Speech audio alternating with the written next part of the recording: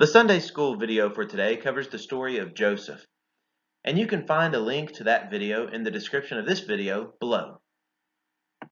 To him who is able to keep you from falling and to present you faultless before his glorious presence, to God our Savior, through Jesus Christ our Lord, be glory and power, both now and forevermore.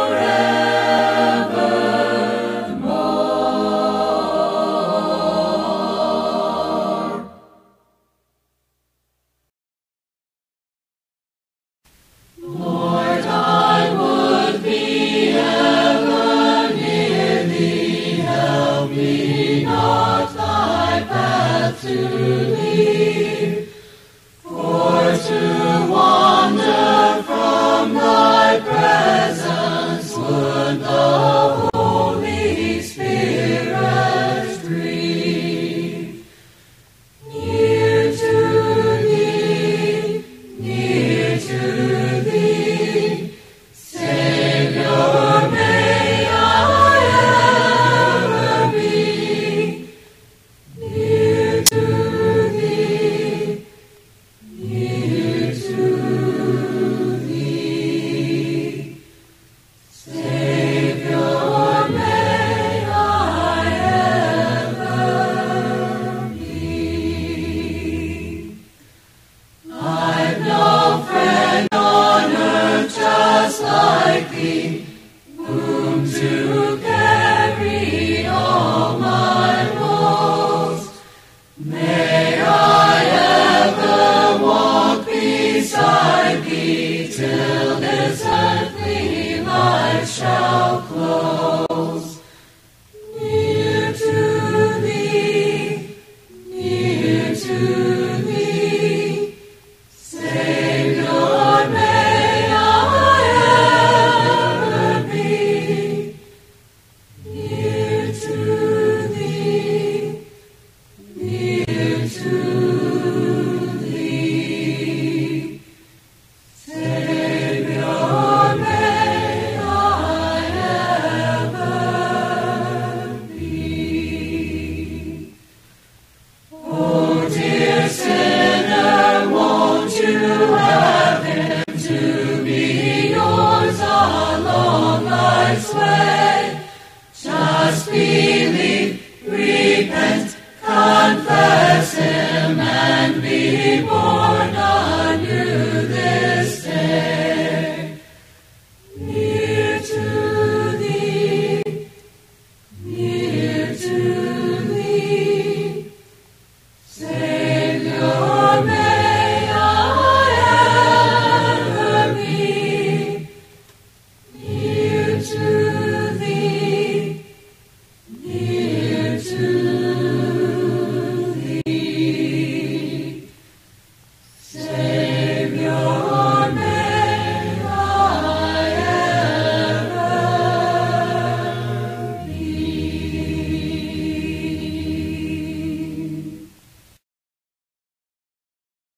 We've been looking at, for the past several weeks, these different statements where Jesus says, I am something. But did you know there's a few times in John's Gospel where Jesus just simply says, I am? Now, the significance of the statement I am is the fact that God himself says that he is the I am.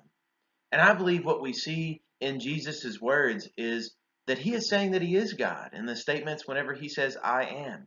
Now, I will admit that in this lesson, some people might think that I'm kind of reading too much into it and kind of piecing together things that maybe shouldn't be pieced together. And if that's the case, and if that's what you believe and you think that maybe I'm connecting these things a little too much, I still think it's okay because each one of these times that we look at it, even if Jesus is not saying that he is the I am, we find out something great about Jesus. And also, let's also state this too, that whenever you look at Jesus, there's plenty of evidence from John's gospel and other gospels as well that Jesus is God in the flesh. I mean, even from the very first chapter, uh, John makes that connection. And he says that in the beginning was the Word. And then in verse 14, he says, the Word became flesh and dwelt among us. So Jesus most certainly is the I am. Let's take a look at some of these passages, though, in John's Gospel, and let's see what you think about them. John chapter 13. Now, this passage is one that we looked at last week. This is the Last Supper, and Jesus takes on the role. He is the teacher, he is the Lord, he is the master, but he takes on the role of a servant, and he washes their feet. But then he makes this interesting statement that they're not all clean. That they are clean, but not every single one of them. What is he talking about there? We know, of course, that he's talking about Judas, that Judas was one who decided to not bear fruit and to go on and to be like the rest of the disciples and to follow Jesus. He decided to betray Jesus. And he was right there at this meal whenever they were participating in it. Whenever Jesus was washing their feet, he was one of those that he washed the feet of. And then we get this whenever we pick up in verses 18 through 20. Jesus says, I'm not referring to all of you. I know those I have chosen. But this is to fulfill the passage of Scripture. He who shared my bread has turned against me. I am telling you now before it happens, so that when it does happen, you will believe that I am who I am. Very truly, I tell you, whoever accepts anyone I send accepts me, and whoever accepts me accepts the one who sent me.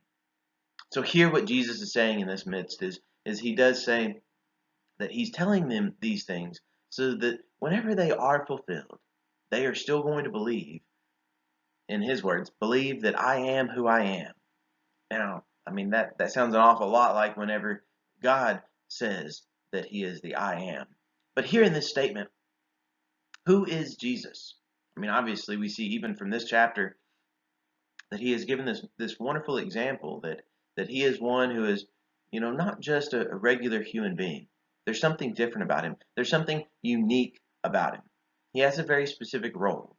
And he wanted them to know whenever things look tough, whenever it looks like even the closest people have turned against Jesus. I mean, Judas was one of the very close people to Jesus, and he's going to turn against him.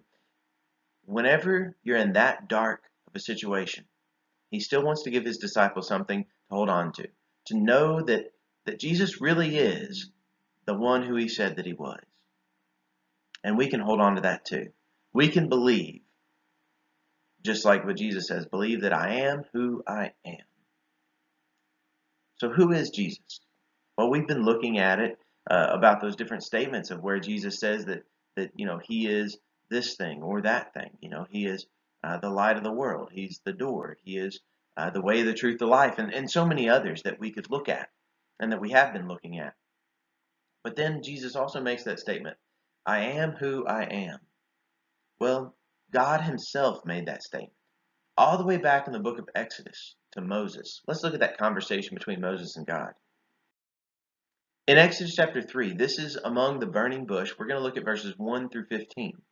But Moses said to God, who am I that I should go to Pharaoh and bring the Israelites out of Egypt? And God said, I will be with you, and this will be a sign to you that it is I who have sent you. When you have brought the people out of Egypt, you will worship God on this mountain. Moses said to God, suppose I go to the Israelites and say to them, the God of your fathers has sent me to you, and they ask, what is his name? What shall I tell them? God said to Moses, I am who I am. This is what you are to say to the Israelites. I am has sent me to you. God also said to Moses, say to the Israelites, the Lord, the God of your fathers, the God of Abraham, the God of Isaac, and the God of Jacob has sent me to you. This is my name forever. The name shall call me from generation to generation.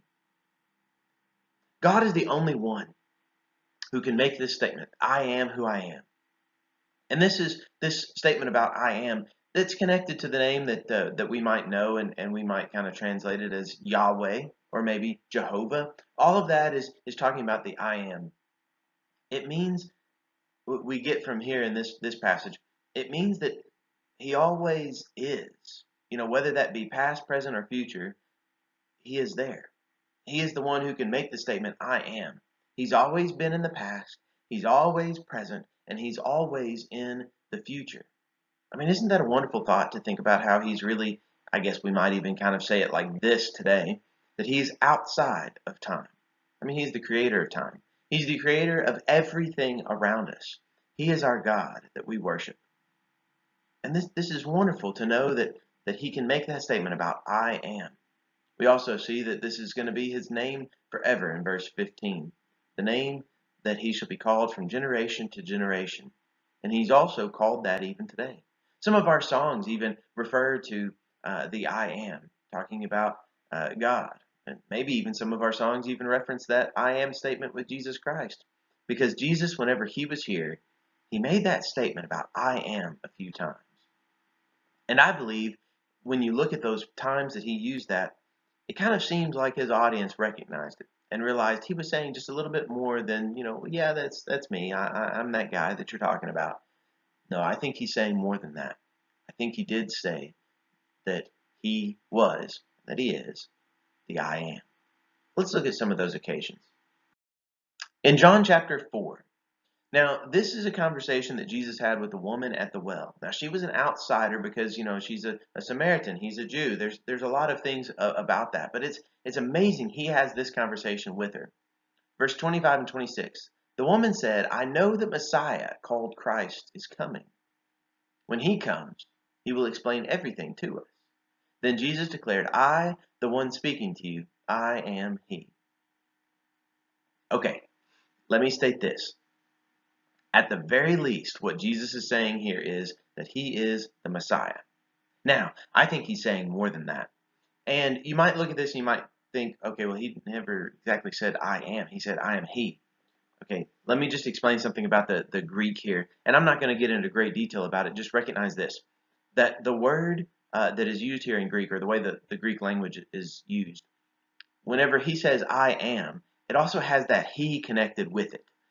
We don't really exactly do this in English because we don't just kind of add on some of these pronouns to our words as we speak them. But Greek does that, and several other languages. So if you know another language, you might know that there are some other languages that do that. We don't really do that in English though. So whenever he made that statement that's translated I am he, it's the same as I am. So Jesus most certainly in this passage, whether you think he's saying that he is the I am or not, he most certainly is saying that he is the Messiah. And I believe we can also see that he is saying more than that. More than that most certainly is true. But this passage right here, maybe this isn't the strongest occasion that he says that. But we definitely know that he is talking about that he's the Messiah. He's that Christ. He's that one that they've all been waiting for. Not just the Jewish people. We get from this passage, the Samaritans were waiting for that Messiah too. But there's other times that Jesus says that he is the I am. And I think the other times that we look at, we can see even more evidence that he is making the statement that he is the I am. Let's look at a few chapters later in John chapter 8 now. In John chapter 8, verses 23 through 25, but Jesus continued, You are from below, I am from above. You are of this world, I am not of this world. I told you that you would die in your sins. If you do not believe that I am he, you will indeed die in your sins. Who are you, they asked. Just what I've been telling you from the beginning, Jesus replied. Okay, so let's pause here. I know that we jumped in the middle of the conversation, and we're not even finishing out this conversation. But that's okay, because I think that there's a lot that we can get already from this statement. And as far as the rest of that conversation, we've looked at it not too long ago in some of the sermons from just kind of a few weeks ago of this conversation with Jesus and those that he's talking with right here. But he makes that statement in verse 24 that if you do not believe that I am he, you will indeed die in your sins. Now, I believe, just like from that other passage, I believe that what he's saying is that he is the I am. But he most certainly is saying something very powerful. Even if he's not saying that he is the I am, he is saying that we have to believe in him. If we don't believe in him, we are going to end up dying in our sins. That's because Jesus is the one who brought salvation. He is the one who made a way for us. And obviously from this passage, they recognized he was saying something powerful, because that's why they asked in verse 25, who are you? They recognized that if just a human being, just a regular human being, said some of the things that Jesus is saying right here, it would just be so weird. Jesus was more than just a regular human being. He is God in the flesh. So whenever they ask, "Who are you?" Jesus' response is just what I've been telling you from the beginning. What has he been telling them from the beginning?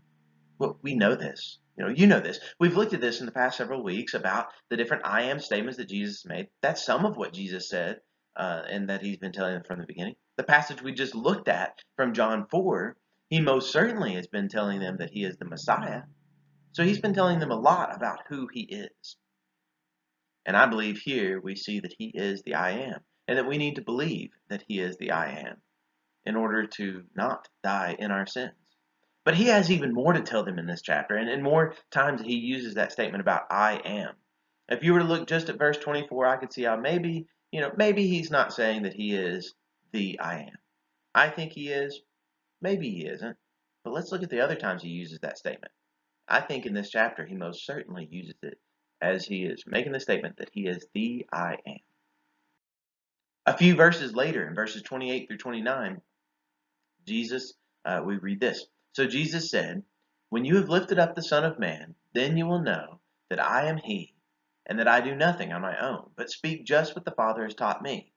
The one who sent me is with me. He has not left me alone, for I always do what pleases him." So once again, already in this passage, we've seen that he's the Messiah.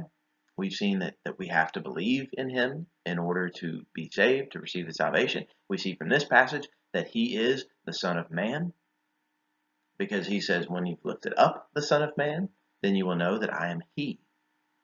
And we also see this close connection that he has from the Father, that he's been sent from the Father always is with him, and he always is pleasing the Father. There's this close connection between Jesus and his heavenly Father. And we also see this statement again that he is making, I am. But the final time in this chapter where he makes that statement, I am, if you don't think this one is the one that he's saying I am, and if you don't think that other one was, this next one most certainly is. Now let's look at verses 54 through 59 of John 8. Jesus replied, "If I glorify myself, my glory means nothing. My Father, whom you claim as your God, is the one who glorifies me. Though you do not know him, I know him. If I said I did not, I would be a liar like you, but I do know him and obey his word. Your father Abraham rejoiced at the thought of seeing my day. He saw it and was glad." "You are not yet 50 years old," they said to him, "and you have seen Abraham?" "Very truly I tell you," Jesus answered, "before Abraham was born, I am." At this they picked up stones to stone him, but Jesus hid himself, slipping away from the temple guards. Okay, so all of these other times, if you don't think Jesus was saying that he is the I am, whenever you look at this passage, I think it's really hard to make it fit anything else. I think that we see in verse 58, "Very truly I tell you," Jesus answered, "before Abraham was born, I am." Now, how could he have existed before Abraham was born unless he is the I am? I believe what we see from here in Jesus is he is making the statement that he is the I am. He is the one who always has been, who always is, and who always will be. It's statements that are connected with God himself. It's the way that God revealed himself, that he is the only being who's ever present. But now we see that Jesus is making the same claims about himself. That's because before Abraham was ever born, Jesus already existed. He was already there because he is. But this is not the only time in John's Gospel we see this. A few chapters later, we see it again. This time in John chapter 18, verses 1 through 9. Now, this is whenever Jesus is being arrested. And we see this conversation here, this powerful statement that Jesus makes.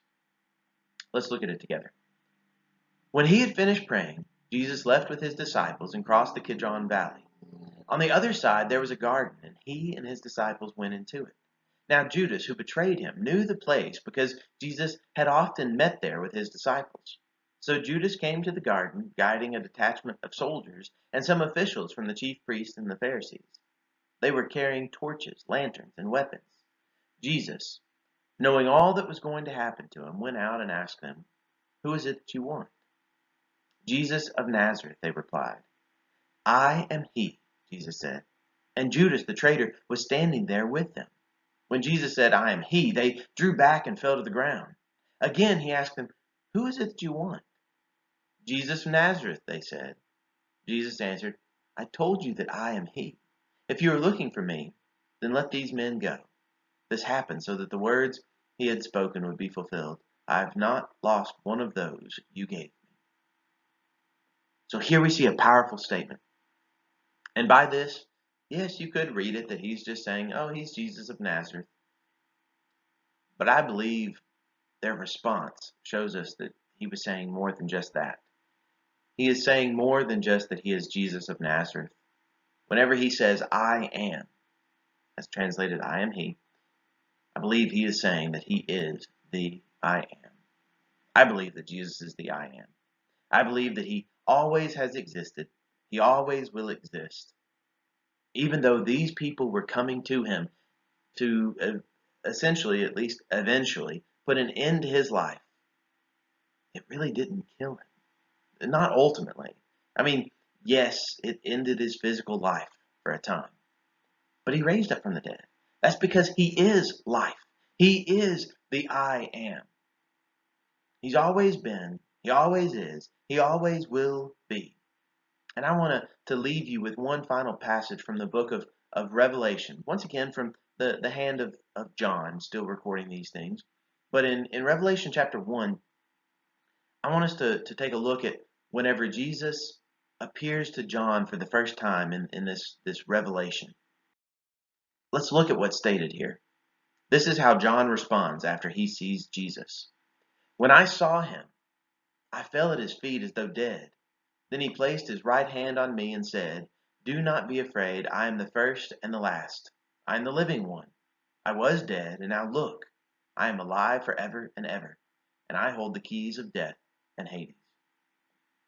See, Jesus says here in Revelation 1, verses 17 through 18, that death doesn't have the final say in Jesus' life, because Jesus is life. He is the I am. He's always going to exist. He always has existed. That's why we can put our faith in him. That's why we can put our hope in him. That's why we must believe in him. Going all the way back to the very first passage we looked at this morning, we need to believe that, as Jesus said, I am who I am. Whenever we believe that, we can receive salvation by following him, by following the way that he has laid out, because he holds the keys of death and of Hades. He holds all of this power. He conquered death, and he gave us a promise that he will conquer our death as well. He is the I am. Let us worship the I am always, so that we will be with him forever. Come without money, come without price. Jesus hath made the great sacrifice. Gladly he suffered at Calvary. In the great cause, salvation is free. Here's his call so tenderly. Incline thine ear and come unto me. Here's his call so tenderly. Incline thine ear and come. Seek ye the Lord while he may be found. He in grace and truth doth abound. Call upon him while he is near. Thy soul shall live if him thou dost fear. Here's his call so tenderly. Incline thine ear and come unto me. Here's his call so tenderly. Incline thine ear and come. Why do you tarry out in the cold? Come when he calls, now enter his fold. He, the good shepherd, will welcome you in. Oh, how he longs to save you from sin. Here's his call so tenderly. Incline thine ear and come unto me. Here's his call so tenderly. Incline thine ear and come. Why do you wait, why linger so long? Prepare to enjoy that heavenly throne. Soon will the gates of mercy be closed. Sad it will be to find no repose. Here is call, so